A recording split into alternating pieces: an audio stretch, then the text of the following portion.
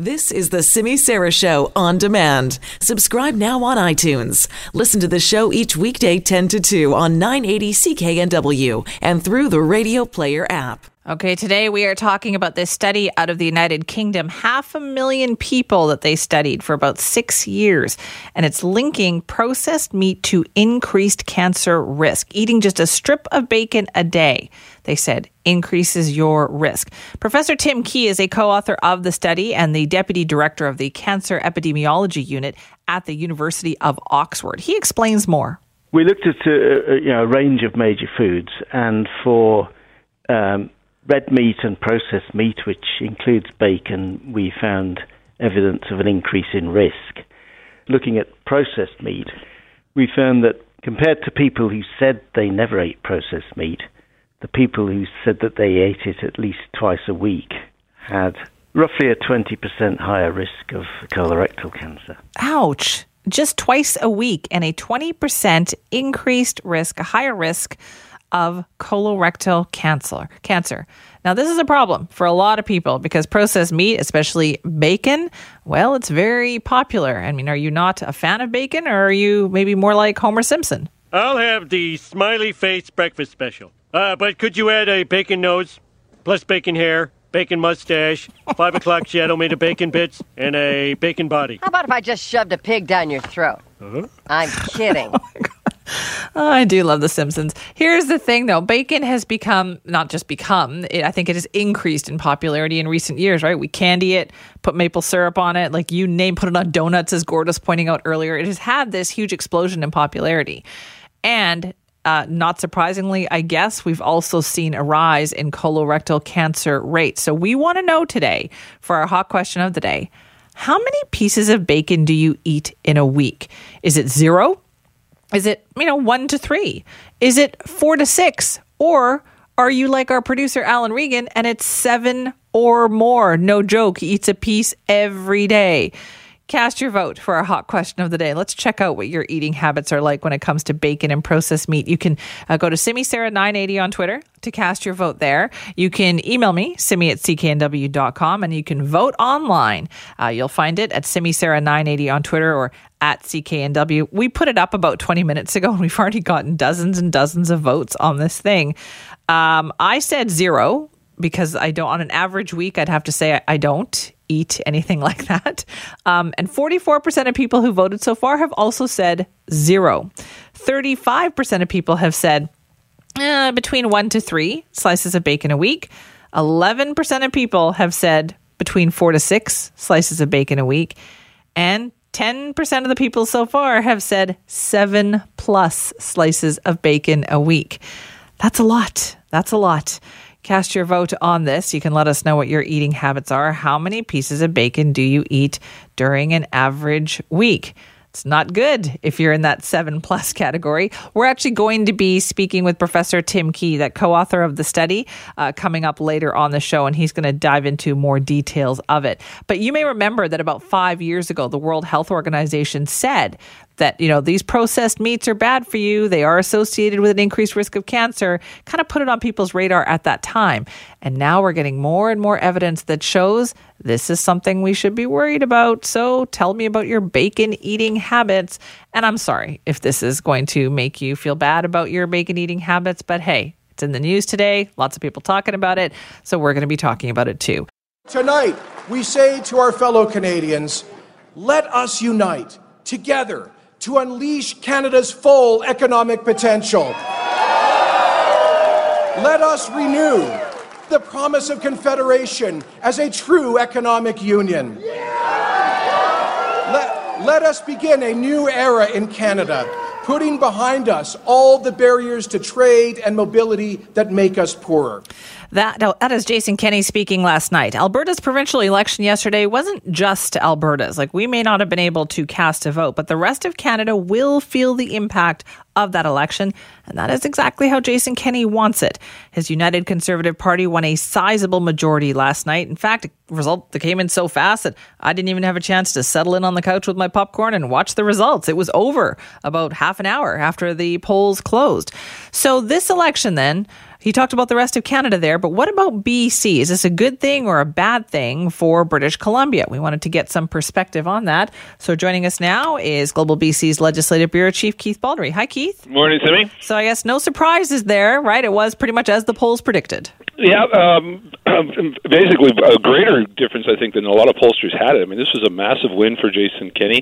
I had in the station pool at Global Edmonton, I had him pegged at 55 seats, and he came in. We haven't got the final results yet. A lot of ballots still to be counted, but he'll be north of 60 when everything is said and done. So this is a huge mandate for him. But as you say, this is one interesting, unique provincial election that the rest of Canada was paying attention to. We normally don't pay attention to, Saskatchewan elections or Manitoba. This one, though, potentially has an impact because Jason Kenney is threatening it, at the very least, whether he acts on it or not is another question, of being the great disruptor in the country. And he's going to have an impact. He's going after John Horgan and the NDP government. He says he will in terms of turning off the taps of oil. He's going to clash with Justin Trudeau. He's got a lot of allies now. And we talked about this before, the sea of blue across the country, Alberta, Saskatchewan, Manitoba, Ontario, Quebec, New Brunswick, potentially Ottawa, all right-of-center governments, and Jason Kenney's going to make the most of that. And do you think the things that he was saying about BC then, how much do you chalk up to, election campaign bluster, and how much of that do you think he will follow through on? Well, I think there is a big difference between campaign rhetoric, really aggressive rhetoric, and the reality of governing. And I think, even the BC NDP found that out, going from sort of an activist bent opposition in this province to suddenly becoming a government that can't act that way. There's certain realities. So Jason Kenney talks about turning off the taps. Well, this is how it would work. He'd proclaim into law Bill 12 that gives the energy minister the power to revoke licenses for companies to ship energy products, fuel, outside of Alberta. Well, that would penalize British Columbia. That would also penalize all the companies involved in that industry. So, look at it from the other end of the pipeline here, folks. Does Jason Kenney really want to engage in a war against BC, which would hurt companies that are already reeling from a real shock in the petroleum industry? I mean, this is adding fuel to the fire. So I'd be surprised if he's going to do it. I think he will proclaim into law Bill 12, but I don't think the energy minister is going to be revoking any licenses anytime soon. He will want to talk to Horgan, and I think he's going to find out. I've been saying this for some time. BC is not really doing a lot to stop this pipeline. Exactly. It's got one sort of obscure constitutional argument in court, and that's it. The BC NDP government has been granting every single permit to Kinder Morgan throughout the entire process of this project, and now to TransCanada, owned by the federal government. It's really not doing a lot to stop this pipeline. If Jason Kenney wants to look to why this pipeline is not going ahead, look at the federal government, which has been penalized by the Federal Court of Appeal for not proceeding properly, checking off all the boxes to make this thing built according to the rules. That's where his fight should be, and I don't see really what the point of picking a fight with BC is. Yeah, but do you think that gets lost in all this too, Keith? Because I was reminding people of that earlier this week. People go, BC's being obstructionist. And I'm thinking, well, no, we're not. We haven't really done anything. No, we're not. I mean, John Horgan has vowed to use every tool in his toolbox to stop this. And the joke around the legislature, it's a pretty small toolbox, and it's a really kind of a tiny tool, because it's really this constitutional argument in court that argues a province should have control over what flows through a pipeline that flows through its borders. And for years, the law has been clear. The federal government has that jurisdiction, not a province. So BC's asking for a Court of Appeal to make new law here. And every legal observer I've talked to said that he doesn't see much of a chance of BC succeeding. So again, Jason Kenney sounds good on the campaign trail. Yeah. I think the realities of government are going to hit home, and he's going to continue to talk blusterly, but he's not going to act on it. But this does kind of isolate BC a bit, doesn't it? Like, as you mentioned, that kind of blue wave in all these other provinces, it's going to be easy for these other provinces to pick on BC. Yes, and where I think BC is going to be at a big disadvantage over time is the NDP has promised to continually, annually increase the carbon tax. It could very well be the case, depending if Andrew Scheer wins in the fall or not, that BC may be the only province with a carbon tax that is getting bigger and bigger every year. And that may put British Columbia at a serious economic disadvantage against the other provinces in terms of attracting investment. So that's where I think Horgan has to be a little concerned that not all provinces come any anywhere near the NDP's position on the tactics and strategies needed to fight climate change. And we may be an outlier on that issue, and it could be proved to be very expensive for BC. I don't see the NDP backing down on, and I think you can argue they shouldn't back down on the carbon tax, but you've got some pretty aggressive Conservatives who are anti-carbon tax, and that's going to strike a startling picture in Canada by this time next year when the carbon tax goes up again. And just because they're Conservative premiers or Conservative-leaning premiers doesn't necessarily mean they're all going to agree either. I mean, you probably saw this thing this morning with Jason Kenney and Francois Legault, the Premier of Quebec. I mean, Quebec is not interested in a new pipeline either. No, Quebec is very much anti-pipeline. And even though that's a right-of-centre government, they do not share the Kenney or Scott Moe's or Brian Palliser's position, the other premiers in the Prairie Province's position on pipeline. So in some ways, Kenney and his brethren are somewhat surrounded by anti-pipeline provinces for the two sort of outlets that are required, one in the east, one in the west. But the fascinating part of this is that they do have an ally in Justin Trudeau, who's also trying to get this pipeline built. What's added to the mix, though, Simi, is Trudeau sort of pushed this pipeline through Alberta with the acknowledgement from the Notley government that it would do all it could to engage in a climate action plan. Kenney is now abandoning that position, and that was the quid pro quo for the Trudeau support for that pipeline. So who knows where this thing is headed? Yeah. I still think there's going to be a push to build this thing. I don't see Trudeau backing away from it in an election year, but I tell you, Kenney's addition to this table of players is going to be a fascinating thing to watch going forward. Yeah, so in the end, do you think, is this a good thing or a bad thing for BC? I think because it's disruptive, I think the negatives outweigh the positives, just in terms of the threat of economic disruption. I mean, again, if he follows through on his threats, it's a bad thing for BC because it would wreak economic havoc in parts of the economy. I mean, he's talked in the past, and I have no idea whether he's going to follow through on this, on mandatory truck inspections at the border, slowing down the commercial truck traffic.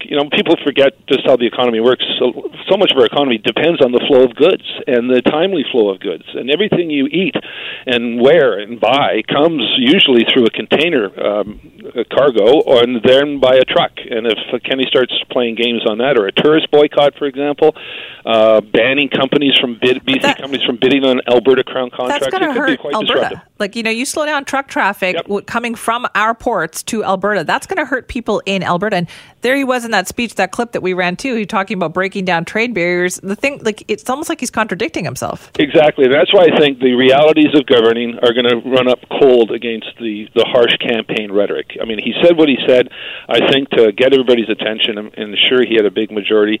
But again, I point to the NDP government here. In opposition, the NDP was all about stopping the Site C dam, all about the negatives of the LNG industry, all about banning fracking. Well, now they're in government, and the realities take hold. Well, they're going to build the Site C dam, they're embracing the LNG industry, and there's no way they're going to ban fracking, because that's what natural gas heats everybody's home. So rhetoric doesn't equal governing, and I think Kenney's going to run up against that. Keith, thank you for your time on this today. Anytime. That is Keith Baldry, our Global News Legislative Bureau Chief. What are voters interested in these days? What is driving people to vote? In Alberta, over the last few weeks, we saw an electorate that seemed to be primarily concerned with economic issues. Anything else, and there was a lot of anything else, in the end, it didn't really register, it seems like. So is that an indicator of what's going on across the country or around the world? Does it change how political parties will approach their election campaigns?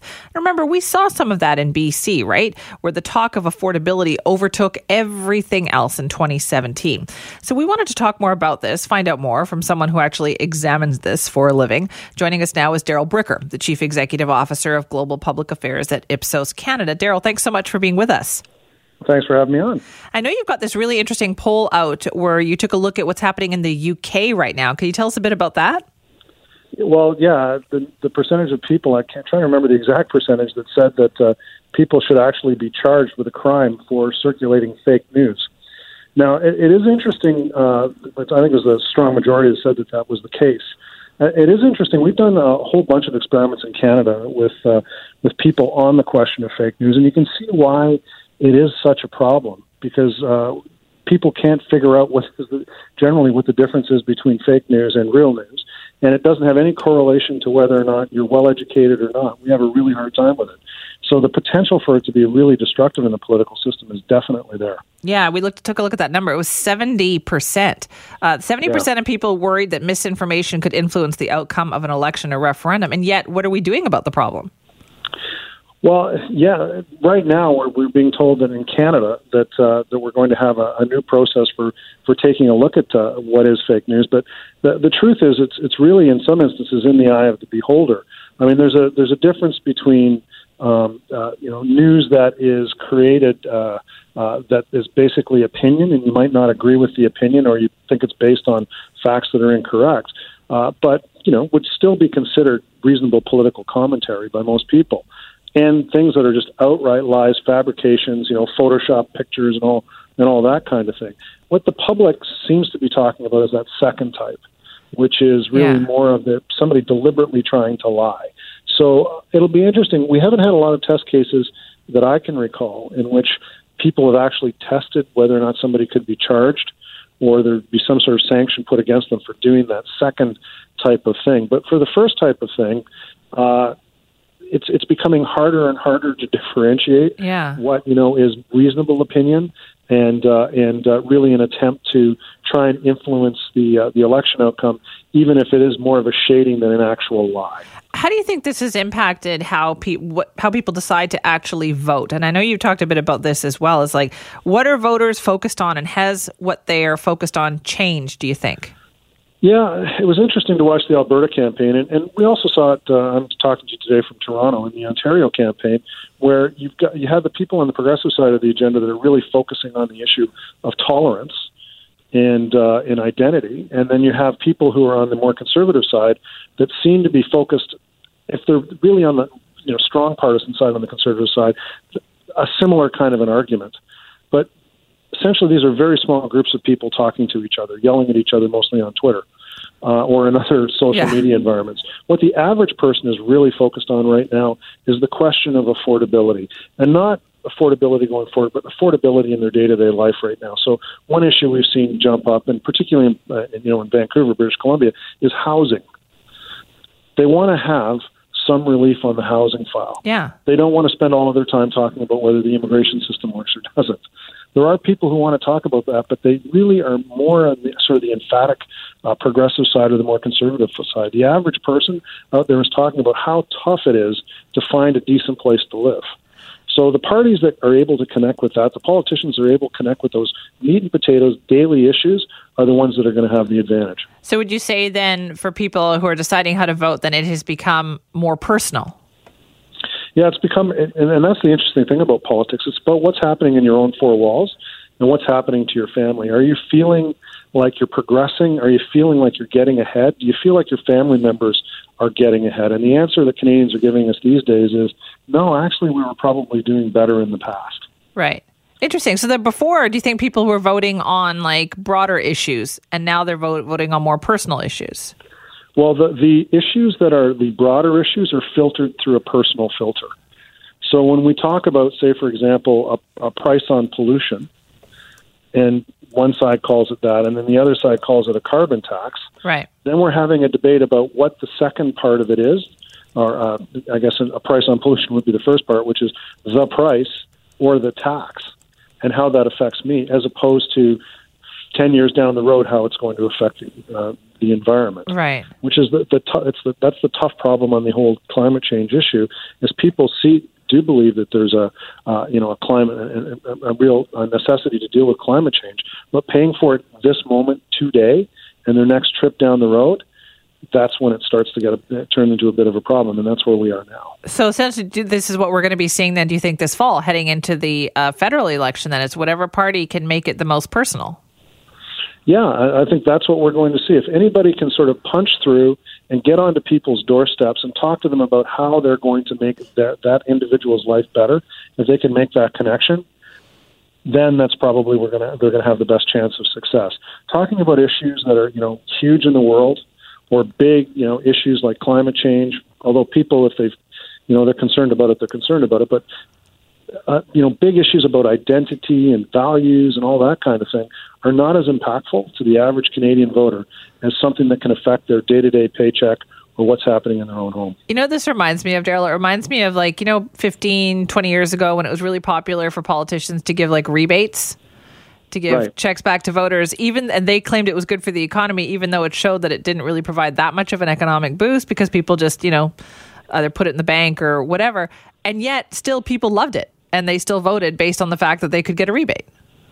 And that's what the federal government is banking on for their climate change plan, which is to say, look, most of you, 80% of you are actually going to end up with more money on your tax return if we do this. So they're hoping that they're going to have that same kind of an appeal. Maybe they will. Yet to be seen. When do you start polling then for that upcoming federal election? Every day. Really? Every day. All right. We look forward to hearing more about it. Daryl, thank you. My pleasure. Thanks for having me on. Such an interesting conversation. That is Daryl Bricker, the Chief Executive Officer of Global Public Affairs at Ipsos. I'm going to be honest, I didn't even know that song existed. Pretty sure my life could have existed without it. Listening to it, actually. But bacon, for a lot of people, is a very serious matter because they love it so much. In recent years, we candy it. We put maple syrup on it. We put it on donuts. Oh, yeah, and we still eat it with breakfast, too. And apparently, a lot of us still like to eat it with our breakfast. About 5 years ago, though, the World Health Organization kind of raised a red flag when it came to bacon and other kind of preserved processed foods, meats in particular, and said that, consuming too much of those could increase your cancer risk. Well, now there's this new study from the University of Oxford that shows us that, that's actually true. They've studied and followed a lot of people, and they found that even if you eat a small amount of bacon or processed food, for instance, just a piece of bacon or ham a day does actually significantly increase your risk. We had a chance to speak with Professor Tim Key about this. He's the co-author of the study and the Deputy Director of the Cancer Epidemiology Unit at the University of Oxford. Well, Professor Key, thank you for joining us today. First of all, can you tell me what it is that you looked at? What did you study? We're studying the relationship of the usual diets of people with their risk of developing colorectal cancer, which is cancer of the large bowel or large intestine. And to do this, we used data from the UK, the United Kingdom, in a study called UK Biobank, where 500,000 people were recruited, and they reported their diet at recruitment, and then we followed them for, on average, about 6 years. Wow, 500,000 people. So would you say that is a larger sample size than usual for a study like this? It's certainly one of the largest studies, yes. Yeah. Okay, so what did you find when you looked at that, specifically when it comes to food like bacon? We looked at a range of major foods, and for red meat and processed meat, which includes bacon, we found evidence of an increase in risk. This was not surprising because 5 years ago the World Health Organization made a statement that they considered the evidence was convincing that processed meat caused cancer, and that was for colorectal cancer. And they also thought that red meat, which was not processed, was probably a cause of cancer. What was new about our study was partly looking at up-to-date information for people living in the UK now, but also we looked more carefully than most previous studies at the actual intakes of meat. When you ask people what they eat, there's quite a lot of error because it's difficult for people to estimate that.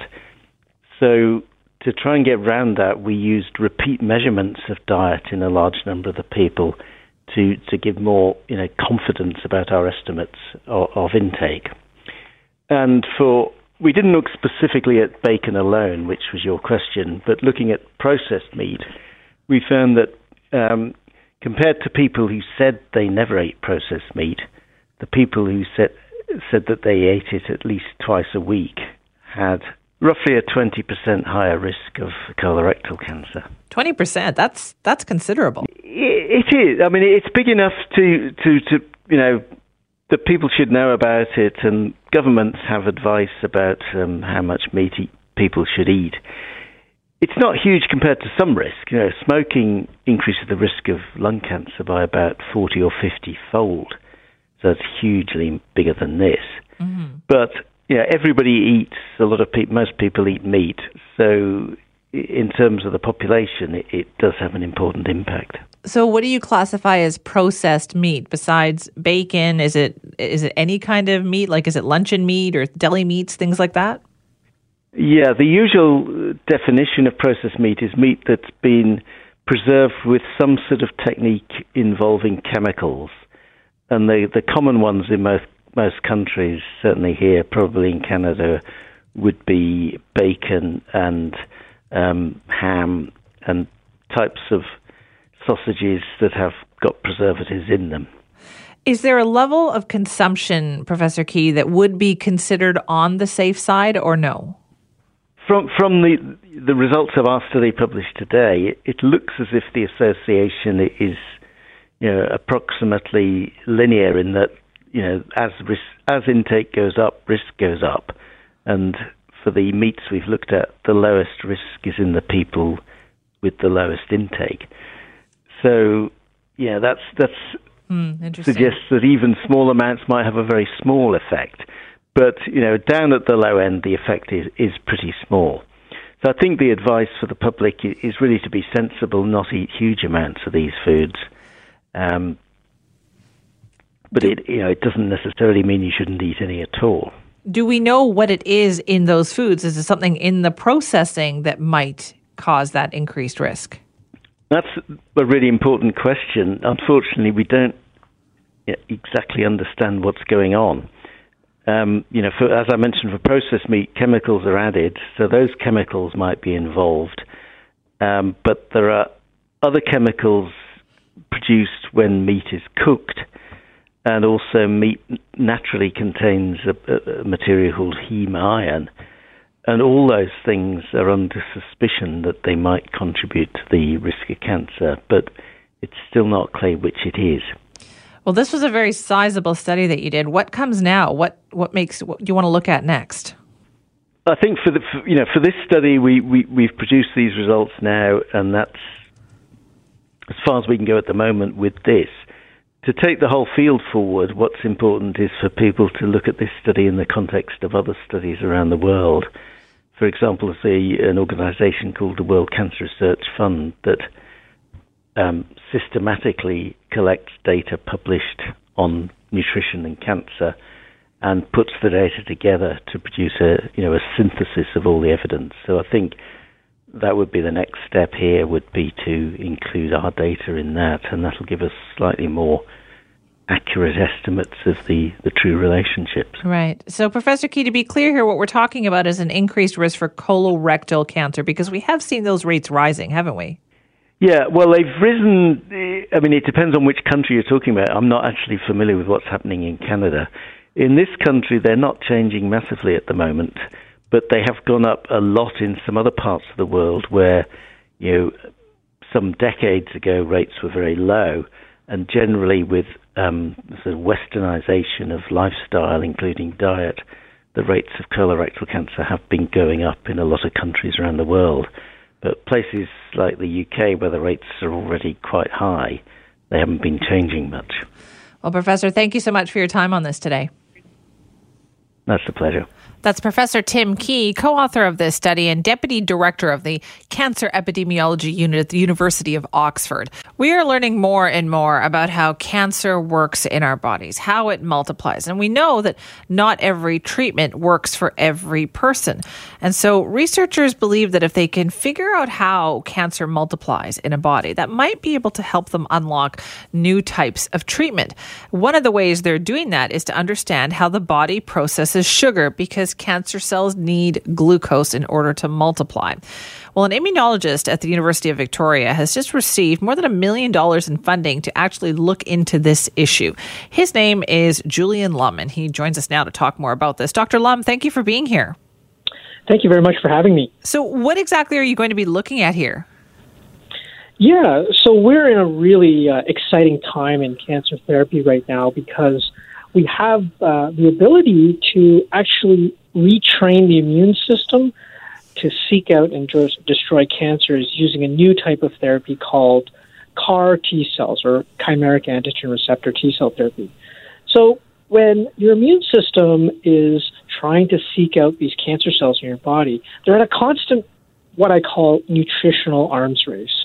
So the cancer cells are trying to use up, for example, sugars like glucose to fuel their growth and fuel their division. And when the immune cells, these CAR T cells, come into that, what I call a little ecosystem where the cancers are growing, it's a very inhospitable environment. And they're not able to capture that glucose. They're not able to take them up as well as the cancer cells do. And therefore, it tips the balance to the cancer cell. And so our goal is to really reprogram in using latest cutting-edge genomic editing technologies to tip that balance back to the immune system, to these CAR T cells, to give them the fuel so that they can kill the cancer cells. Man, this is so interesting. What does this also tell us, though, about how our body processes sugar? Yeah, there's a very intimate connection between, what we eat and how our immune system behaves. And that's just starting to get uncovered right now. We're learning more about how our diet, particularly things like the refined sugars, carbohydrates, and so forth, change the behavior of our immune system. And our real goal overall here is to really begin to dissect how that change is happening and what we can do to reverse that so that we make the immune system actually better at finding and killing those cancer cells. Are we getting better at kind of individually tailoring cancer treatment?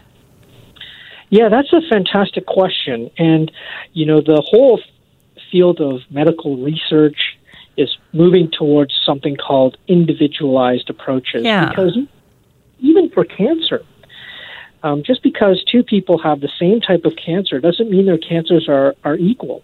In fact, we're learning more that they're very different, which means that we need a tailored approach for each individual's cancer. So if we have a better understanding, does everybody process these things the same way then? So can you take what you've learned and apply that to a more global cancer treatment?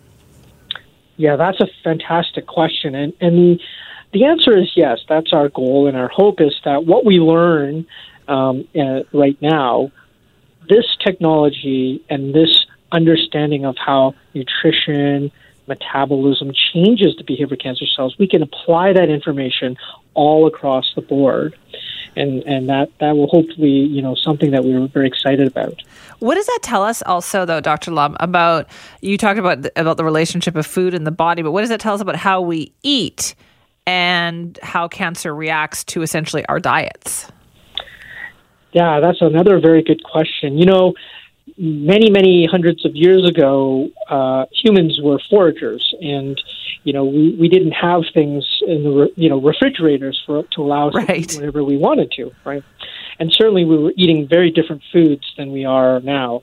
And if you look at in the past decades, when the incidence of, for example, type 2 diabetes was on the rise, there was a concomitant or a matched rise in the incidence of certain types of cancer. So there's epidemiological evidence that links what we eat, our metabolic status, if you will, and the incidence of cancers. And so one of the things that we want to try and do now with this new funding from the Canadian Institutes of Health Research is do a deep dive into how those are actually connected.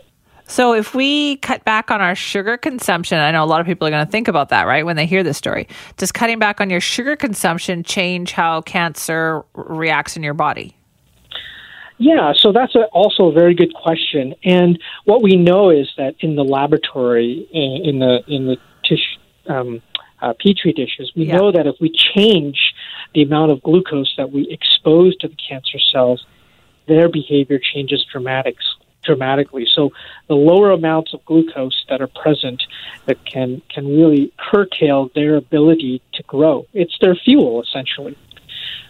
Well, that really tells us, though, a lot about what we should be eating, doesn't it? Absolutely, and diet and nutrition is very important in terms of our overall health. And so, being mindful of what we eat, eating in proper proportions, eating the right proportions, proper exercise, those all are very important factors in how cancers and in particular how our immune system is dealing with the cancer. Okay, so then how long is your research going to take? Like, what's the next step here?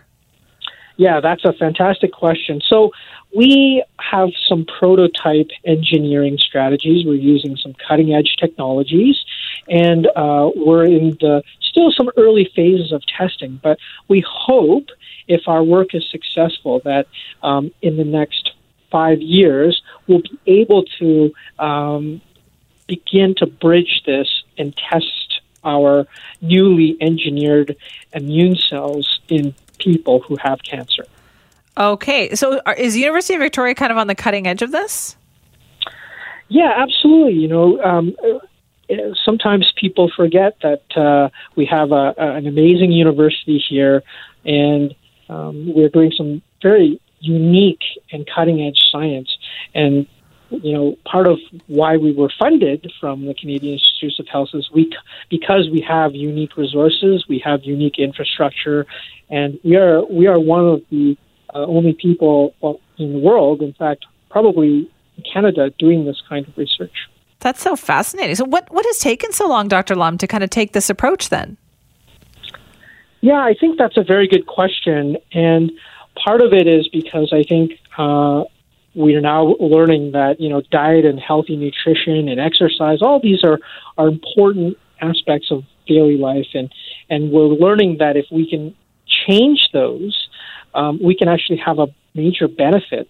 And so it's taken some time for the scientific evidence and literature to catch up, but I think that information is now available to us and we know what the benefits are.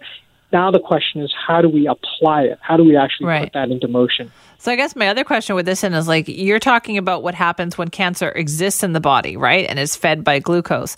But what about before that cancer is detected? Is there anything that we know about what we can eat in terms of glucose being present in the body before we get cancer and what kind of impact that has? Yeah, that's a great question. And so now you're moving into the area of prevention as opposed to treatment. Mm-hmm. And prevention is absolutely one of the key things that we can do to even, stem people getting cancer. And diet is an absolutely important aspect of that. Sugar diets, high carbohydrate type diets, those are the fuels. Those are the fuels that allow cancer cells to have this rapid proliferation and growth in our bodies. And so anything that we can do to balance that, to reduce our sugar intakes, I think will go a long way. And of course, that has to be coupled with lots of things like proper exercise, rest, and many others things that go along with that. Well, good luck with the research. That was fascinating, Dr. Lum. Thanks for joining us. Thank you for your time, and thank you for your invitation to speak today. Well, I really learned a lot. That is Dr. Julian Lum, a University of Victoria immunologist. Well, you think people get worked up talking about bacon? Wait until we start talking about your pets, because people have a lot of questions about that. And this is something new for me. I did not know that pets can get allergies as well. I mean, I get allergies, and this is the time of year when they're really starting to ramp up. But pets also get allergies, and they may not be so seasonal. So Dr. Jennifer Adolph is back with us today, the senior pet nutritionist at PetCurian. She's here with us in studio to talk about this and your pet. And Dr. Adolph, thanks so much for being back with us. Thanks for having me. I didn't know pets could be allergic to things. They can have environmental allergies, flea allergies, as well as food allergies. How would I know? I mean, my dog sneezes. Does that tell me anything? Yeah, I mean, most dogs will sneeze once in a while, but no, the more common signs are itchy skin. They may kind of obsessively lick their paws. Diarrhea, ear infections can be typical signs of an allergy. Okay, so a lot of them, scratch all the time anyway. Like, what on their skin might be unusual that we could notice? Kind of if they might actually lick their skin raw. Yeah, so it's more than just the Regular general licking. cleaning. It's more than that. Okay. Yeah. But how would we know what they are allergic to and what can pets be allergic to? That's really the challenge. And so environmental allergies and flea bite allergies are the most common types of allergies. Food sensitivities are also an issue. So an ingredient in their food could not work well for them and they may disagree with them. And so it's something to talk with your vet about if you have a concern. I just realized as you were talking, did you see that look on my face? Like I had an epiphany while you were talking that's what my dog has is a food allergy because I had no idea now. It turns out I thought my husband was just being overly sensitive towards the dog, but it turns out he might have actually known something because there's only certain types of food that my dog can eat that are okay with his system. Okay. Does he experience diarrhea? Yes, exactly. Yeah. Dietary problems. Yeah. So it's a food intolerance. It's like in humans, some people don't do well with lactose or people with celiac disease can't take gluten. So some dogs just react to certain types of ingredients, and so you just have to try to avoid those ingredients. Interesting, because we probably chalk that up as, he ate something or they ate something bad. And sometimes that's what it is. Dogs are a little bit... They'll eat anything. They'll eat anything, Yeah. right? Yes. Okay. So can you test for something like this? There are allergy tests. They're not 100% reliable, so they're a good place to kind of start to maybe identify some potential allergens. But for food allergies, the gold standard is really to do a homemade elimination diet where you really control what ingredients they get. You put them on that diet for a length of time. It has to be monitored by your veterinarian because oftentimes they're not, fully complete and balanced in terms of their nutrition. Right. But it's the way to identify which ingredients are not agreeing with them. Okay, so then you would just every week eliminate something and see if that works? You would create a diet that's very limited in the number of ingredients that are included in the diet based on their history, based on what you think works or doesn't work, and then try them on that diet for about 8 weeks and only feed them that exclusively to see if their symptoms are alleviated. Petcurian also has what we call limited ingredient diets. So these are diets that are complete and balanced, but have as few ingredients as possible to try to see if that will work for the animal so that they don't react. Because some pets have a very sensitive system. Like I had the first dog that we had could eat garbage and be perfectly fine. And this dog we have now, we love him to pieces. We've had him for 5 years. He can only eat certain things, otherwise he will get that upset stomach. And it varies a lot from dog to dog, and that's why at Petcurian we say that we don't have a one for all philosophy. Not every diet will work well for every pet. Okay, so what other things might a dog be allergic to? Other than food, environment, or flea bites. Well, flea bites are actually a very common allergy. So even just one flea bite can cause quite a reaction. Really? They can be like us. They can be allergic to grass, to dust mites, to really pollen, to anything that we can be allergic to as well. Things like cigarette smoke too? Would that might potentially? Yeah. Wow. Okay. And I guess we just always ignored this before, or are we just having a better understanding now of what dogs might be facing? I think so. I think awareness, dogs are becoming more of our family members. They're in the house more. We don't want to live with their symptoms, so we want them to be happy and healthy. There's another good symptoms then. Do they throw up? Maybe that could be an adverse food reaction. Sometimes, again, dogs just get sick, but if it's a frequent occurrence, it's definitely something to speak with your vet about. So when you talk about food ingredients, are there common ingredients that dogs might be allergic to? Are they more allergic to wheat or soy or corn? It's really hard to study that. The studies that have looked at that have found that there are some ingredients that are a little bit more common than others, but it's really on an individual basis when you're trying to figure out what your pet might be having an adverse food reaction to. I notice at the pet food store these days, there's a lot of grain-free pet products. Right. Is that good? Should I be picking grain-free? So grain-free is a nice option. Some dogs do really well on grain-free.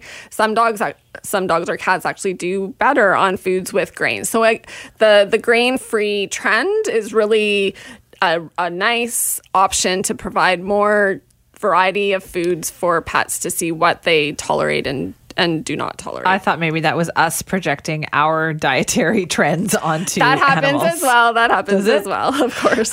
We are talking to Dr. Jennifer Adolph, who's a senior pet nutritionist at Pet Curian. That's a family-owned pet food company that's based in Chilliwack. We're talking about potential pet allergies that you may not realize that your dog has an allergy to things like cleaning products or dust or food ingredients, perhaps, things in their food. So we thought if you have any questions, give us a call, 604-280-9898. Now, Dr. Adolph, I've got a text here. Alice in Burnaby has sent us a message, and she says, we recently bought some planters, and my French Bulldog / Boston Terrier is eating the soil from them. And she wants to know, does that suggest that my pet is not getting her dietary needs met elsewhere? You would want to just, check their diet to make sure that it is a complete and balanced diet and make sure that it is providing all the nutrients. But my suspicion is that it's not, is that for some reason that soil is extra tasty to your dog and you may just want to discourage that behavior. Sometimes there's no rhyme or reason, right? Sometimes there's not.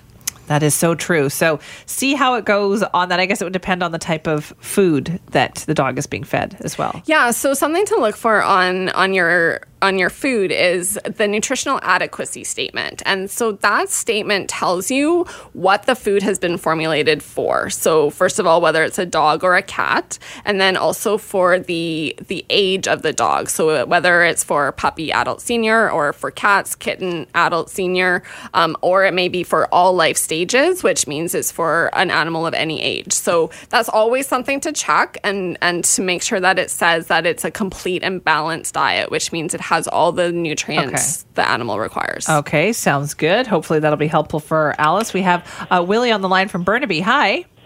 Hi, good afternoon. Two questions. Yep, go ahead. One question and one comment. The dog in the soil, my question would be to ask whether they have any bone meal in their planters. Because dogs love to go after bone meal. Good call. Okay, and your question?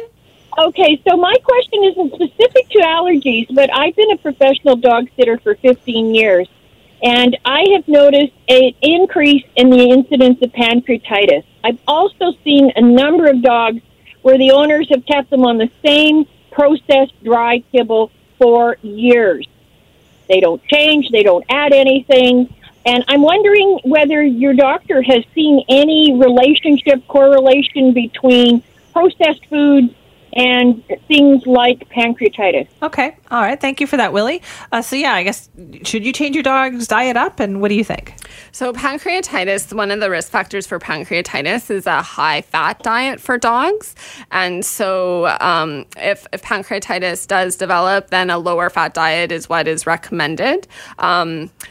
If the food is complete and balanced, change is not required. But I always say that variety is the spice of life, and why not, treat your dogs to something a little bit different. For some animals, change is not good because, like your own dog, if you have diarrhea or vomiting on certain foods, then change may not be a good thing. Yeah, we can't do that. We notice right away. Like if it's even 1 week's difference, we notice. Yeah, so it really is. It depends on your animal. My own dogs, I can mix it up as much as I want and they're fine, and I like doing that for them, but you have to really figure out what works for your pet. And does it matter she also asked does it matter if it's always dry food? Like, do they need a balance of anything else?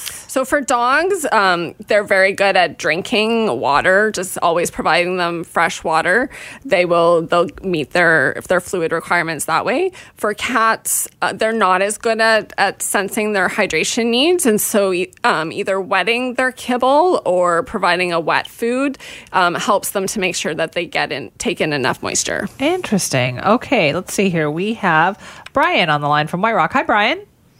Hey, Sammy, and to your guest.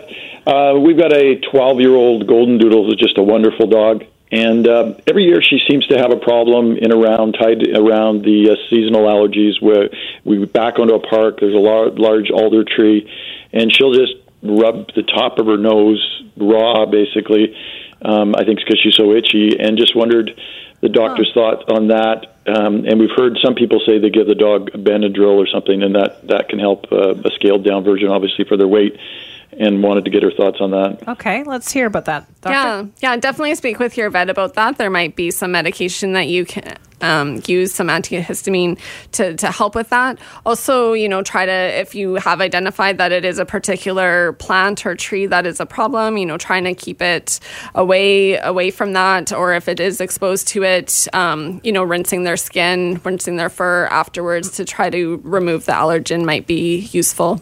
And so dogs can take an antihistamine?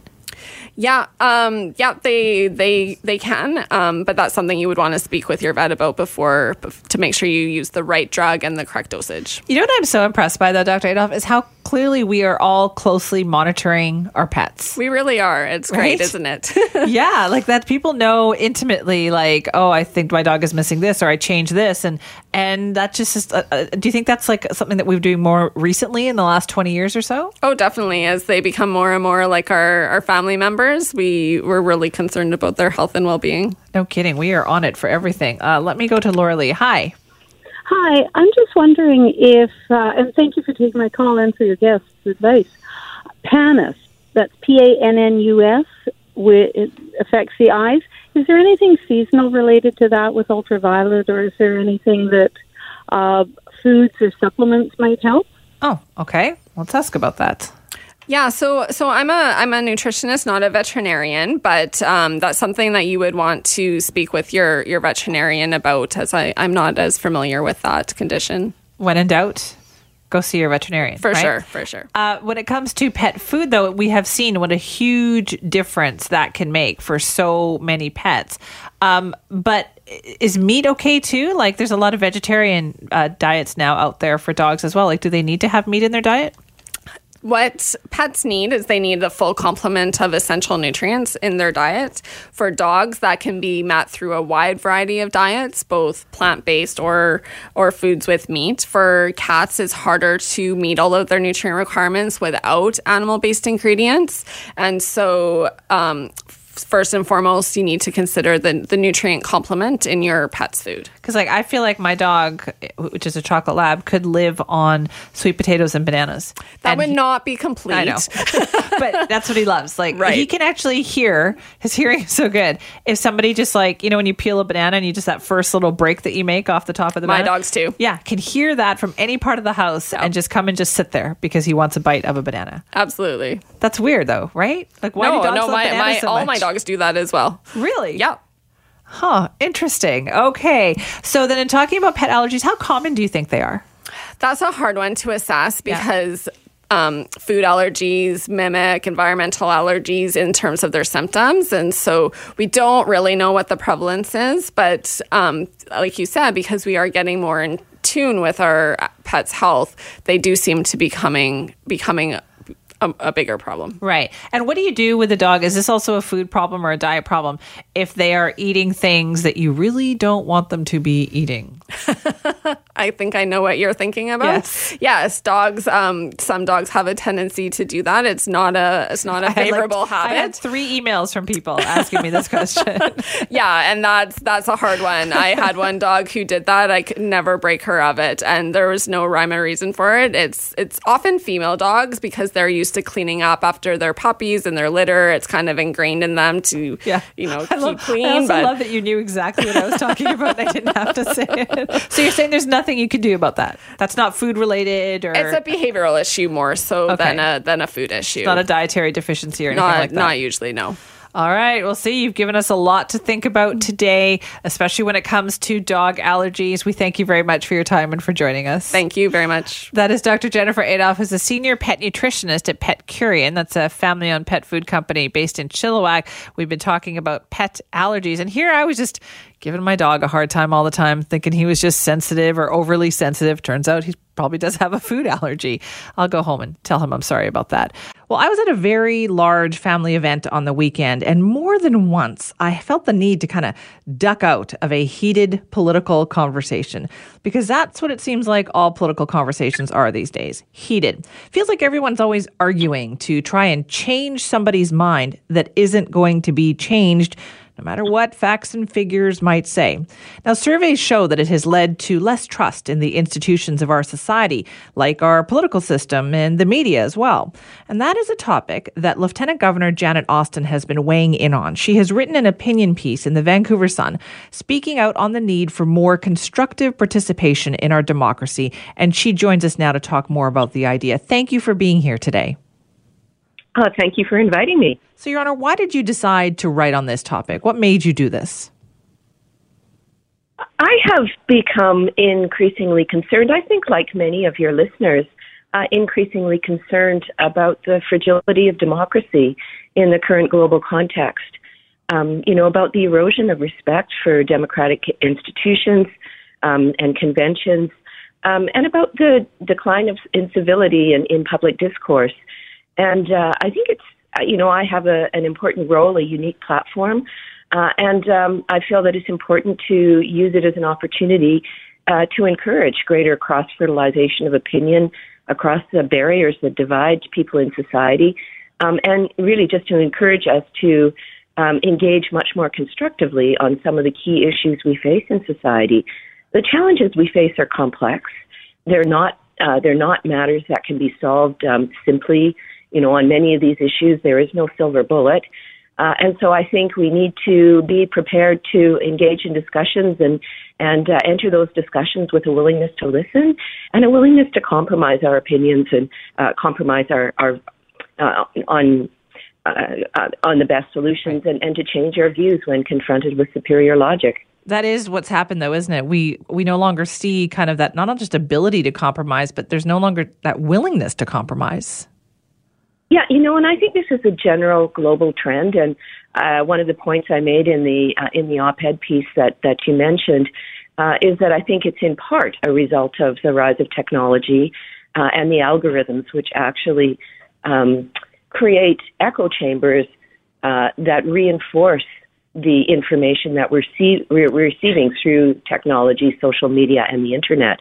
And this has the result of actually, I think, creating greater distance between people and contributing to a culture which is less open-minded, perhaps more fearful of difference and change. So if we're always just seeing things that we agree with or that we like, we're not open, our minds aren't staying open enough. Yeah, I mean, I think that's absolutely correct. As a person, I've always tried, I think, to put myself in positions where I could engage with people whose views are different. And that's been a wonderful, I think, learning experience for me in many situations. And I think if we don't make that effort genuinely and sincerely, we're only ever speaking to ourselves. How do we change this then? Well, and it's a big question, and it's one that really haunts me because, of course, technology and the echo chambers that are created by the algorithms that direct the media information we're receiving. They're omnipresent. They're incredibly powerful. But I think that there are two things we can do as individuals. One is we can make a sincere effort to reach out to people whose views are different, and we can engage in those conversations with a willingness to listen, a willingness to learn, and not approach them initially with a desire to convince the other person to your point of view, to take the primary objective of trying to understand what is it that has shaped their views. There are many reasons why people hold the opinions that they do, but also with an openness to receiving their information and being prepared to change our minds if confronted with superior reasoning. So that's one thing. The other thing I think that's important is participating in civil society. I myself am a product of civil society, and I think that when you engage in the many organizations that are doing important work, charitable, nonprofit work, that champion causes and address many of the problems we are seeing in society and in our communities, it does bring you into contact with a broader range of people. It does broaden your perspective, and I personally believe that it's the civil society organizations, the health and the thriving nature of what we would call the third sector is a mark of a healthy democracy. And so I think people can participate constructively in our democracy by playing that role as well. You were very active in the community prior to becoming the Lieutenant Governor. What has changed for you since you've taken on this job? What have you noticed more in people? Well, it's an enormous privilege. There's no question to do this work. I think I was quite well prepared to take on the role. There's been nothing that has really been a surprise. Of course, I have a responsibility for the province now, and so part of the shift for me is spending more time elsewhere in British Columbia, which again is a wonderful opportunity to meet people and to learn about the different aspects of our really fabulous province.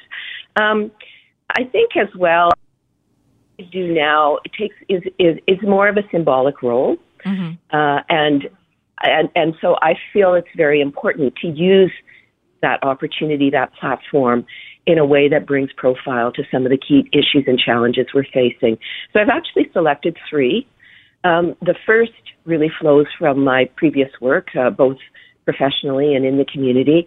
And so it's really about promoting diversity, inclusion, equality, and by that I mean both economic and gender equality. The second is reconciliation. I do believe that reconciliation with Indigenous peoples is one of the most important things we can move forward on in society now. And so we have a number of things that we're executing at Government House around that.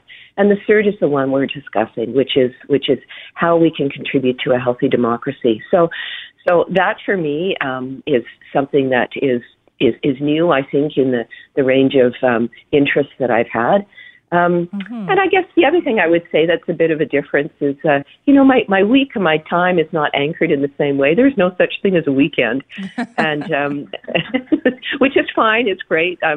But so you kind of lose track of time in a way that you don't when you're in a more structured, regular environment.